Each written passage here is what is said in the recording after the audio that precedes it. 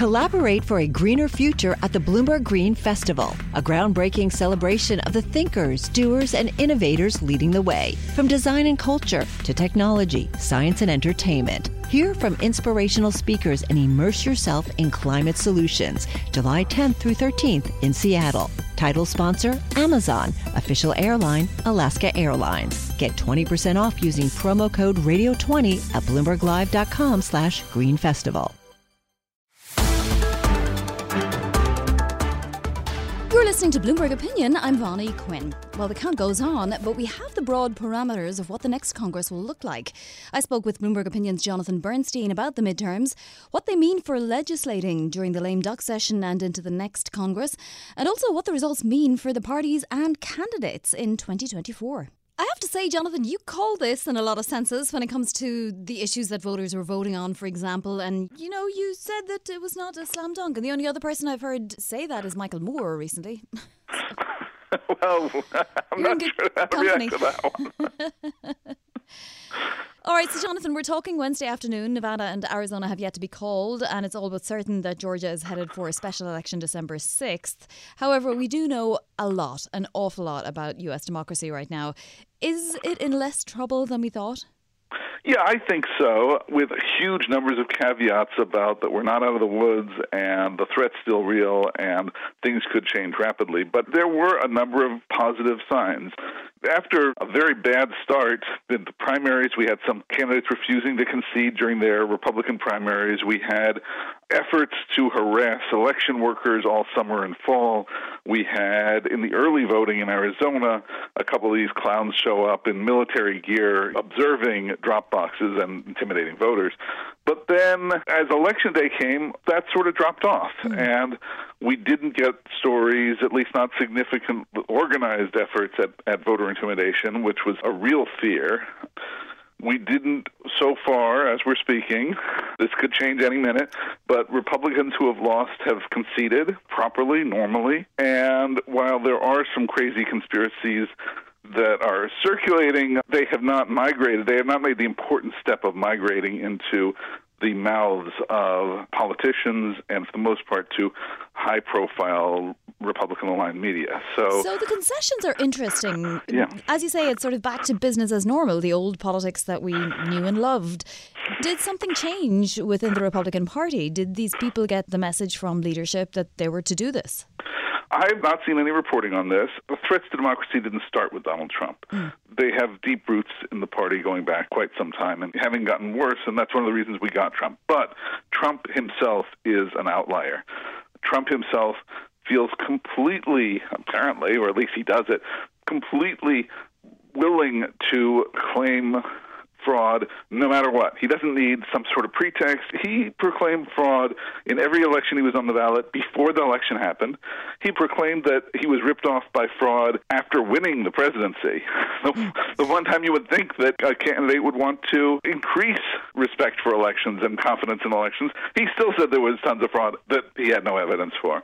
And I think that it turns out that when the leader of their party is saying it very loudly, a lot of Republicans go along either because they think the incentives are there, that they're better off agreeing with the leader of their party, or possibly just because they actually believe it. I think a lot of rank-and-file voters and some of the candidates come out of the rank-and-file voter group.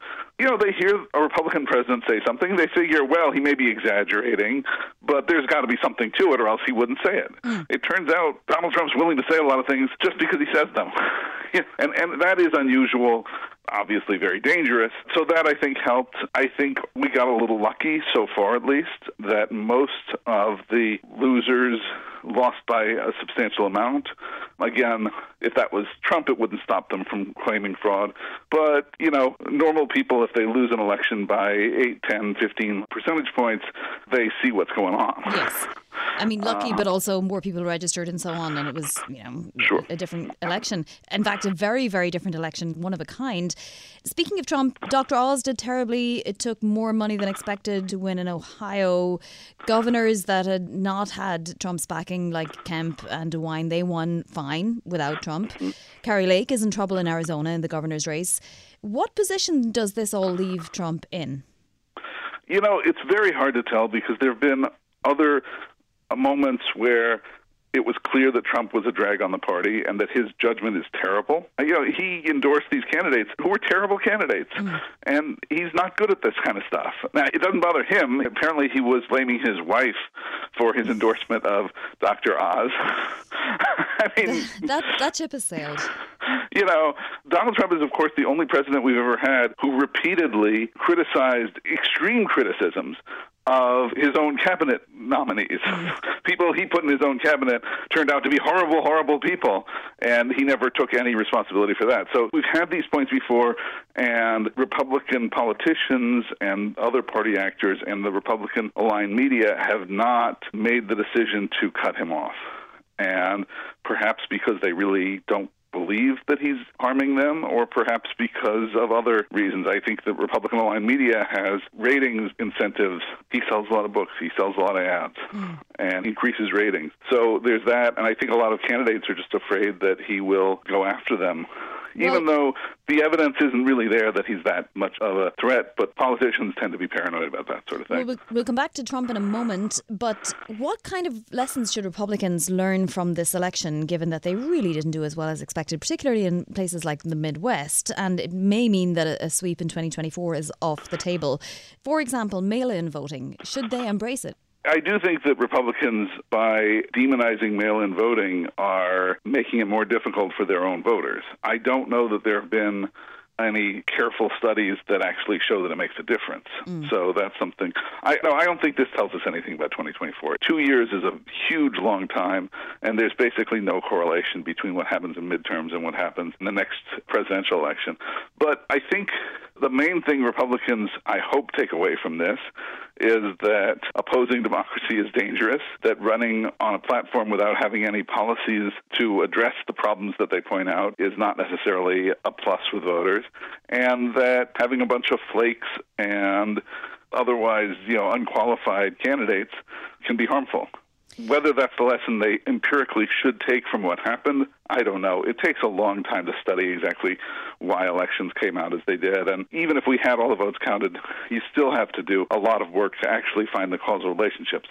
But what parties take away from things has very little to do sometimes with reality, and more to do with internal interests within the party, internal factions within the party, and how they fight to have their interpretation of what happened become the leading explanation. So, for example, we've already seen anti-abortion Republicans, organized groups of anti-abortion Republicans, say that the reason that Republicans lost is because they hid from the issue of abortion.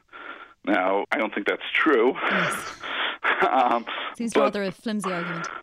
Yeah, I think, in fact, abortion cost them badly, and the candidates shied away from it because they knew that it was costing them. But, they're going to try to float that, and they may be successful. It's a powerful issue within the party, among party voters in primaries. So it's certainly true in the immediate aftermath that one of the things they're fixating on is candidate quality. Now, the question becomes, can you be a party of anti-democratic conspiracy thinking and recruit decent candidates? So they didn't just by coincidence have a bunch of lousy candidates. They had a bunch of lousy candidates in part because their voters wanted to hear crazy conspiracy thinking, and in part because solid, regular politicians weren't willing to run in Republican primaries because they didn't want to be beat up for saying things like, oh yes, Joe Biden won the election. Yeah, it seems obvious in retrospect, yeah. Yeah, so, the thing is, it's easy to say, oh, we had a bunch of bad candidates, but the bad candidates weren't just a coincidence that happened to happen, or it's not just about Donald Trump's bad judgment in endorsements. It's also about what the party is right now, and they have some deep problems. And the first hours after the election, it could be worse in terms of what their reaction is, but we still have to see what it's going to be like. More next on Bloomberg Opinion. I'm Vonnie Quinn. Success is more than the final destination. It's a path you take one step at a time. It's discipline, it's teamwork, and it's the drive and passion inside of us that comes before all recognition. It's what Stifel's been doing for over 130 years. Quietly, yet strategically, Stifel's become one of the fastest growing wealth management and investment banking firms in the country. Our financial advisors go beyond traditional wealth management to provide clients with direct access to one of the industry's largest equity research franchises and a leading middle market investment bank, because success is the drive it takes to keep climbing, the passion to keep investing, the best of each of us made better by the best in all of us. And that is where success meets success. Start your journey at Stifel.com. That's STIFEL.com. Stifel Nicholas and Company Incorporated, member SIPC and NYSE.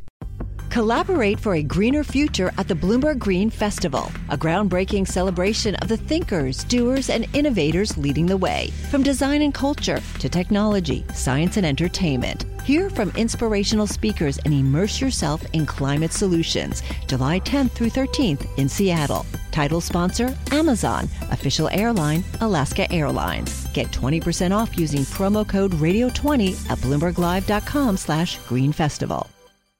Speaking of problems, Kevin McCarthy isn't a slam dunk for Speaker. I mean, he'll likely get it, but he may have to do some negotiation. What kind of negotiation do you imagine will go on within the Republican Party in order to have him be Speaker? Well, we don't even know as I speak that Republicans definitely have the majority. I believe they will have the majority. I've believed that the whole time. You just don't avoid a seat loss when you're the president. When the president's party. So assume that he gets a majority, but it's a slim majority. There's two steps, right? First, and this will come up next week, this will come up on Monday and Tuesday this coming week, the Republicans are going to vote on who their speaker candidate should be. So in order to do that, he has to win a majority of the House Republicans. But then he has to win on opening day of the new Congress, January 3rd. He's going to have to win a majority of the House. And if he has, say, if Republicans have a 4 or 5 or 6 seat margin, he has to hold all of the Republicans. Yeah. In the old days, that was easy. It was an automatic vote. Everybody knew that you voted for your party's candidate for Speaker. In recent years, and It's among absolutely not now, yeah. Among House Freedom Caucus types, those are not automatic votes. And the problem is that we also have with Republicans picking up several seats in New York, for example. We have some Republicans who may be not eager to have a more extreme speaker. And so there's always a possibility we'll have chaos. The thing is that we've already had some of the extremists in the House Republican Conference come out and say, I hope we have a narrow margin, then I'll have more leverage. Well, the truth is that in real life, you don't have much leverage if you're on the extreme of your party. But they've been able to get away with that partially because the rest of the party lets them. We don't know whether they'll be able to get away with that in the next Congress, and they may. And if they do, if we have a slim Republican majority that's bossed by the 30 or 40 or 50 or 60 most extreme members, it's going to be a mess. Kevin McCarthy will definitely have to give up certain things, but I guess we may never know what they may be. Yeah, I mean, it's not really clear what he can promise or what the demands are going to be, because a lot of these people are not, calculating policy-interested politicians. These are people whose main goal is to have grievances and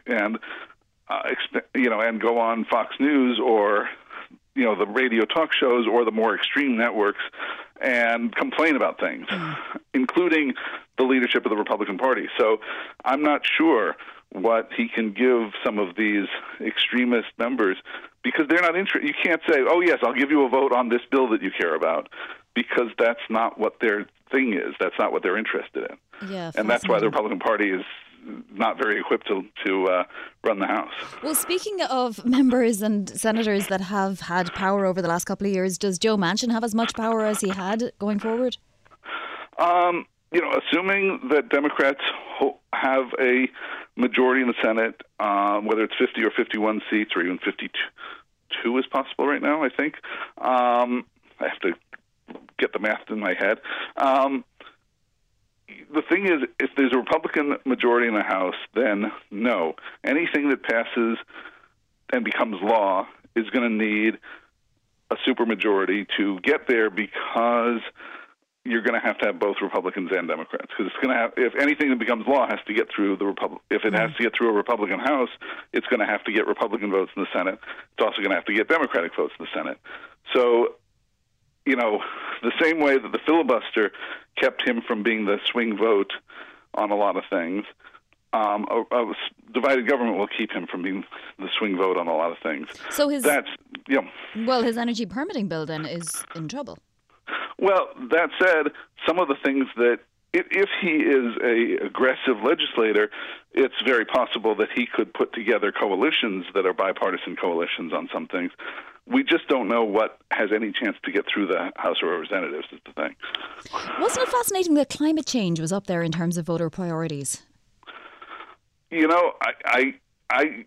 My general feeling on all this stuff is to wait and look more carefully as more studies go out. It's easy for voters to say stuff, whether that means that, and it's interesting what they tell pollsters is on the top of their minds.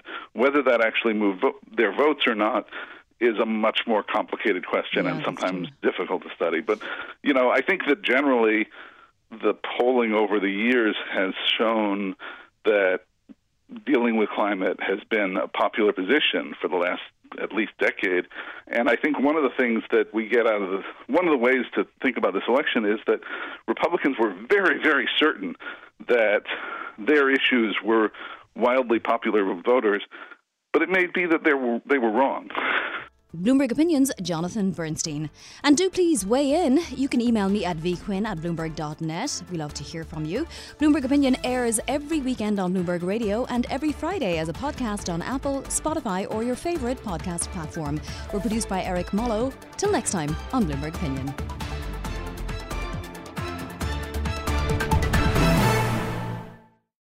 Collaborate for a greener future at the Bloomberg Green Festival, a groundbreaking celebration of the thinkers, doers, and innovators leading the way. From design and culture to technology, science, and entertainment. Hear from inspirational speakers and immerse yourself in climate solutions. July 10th through 13th in Seattle. Title sponsor, Amazon. Official airline, Alaska Airlines. Get 20% off using promo code radio20 at bloomberglive.com/greenfestival.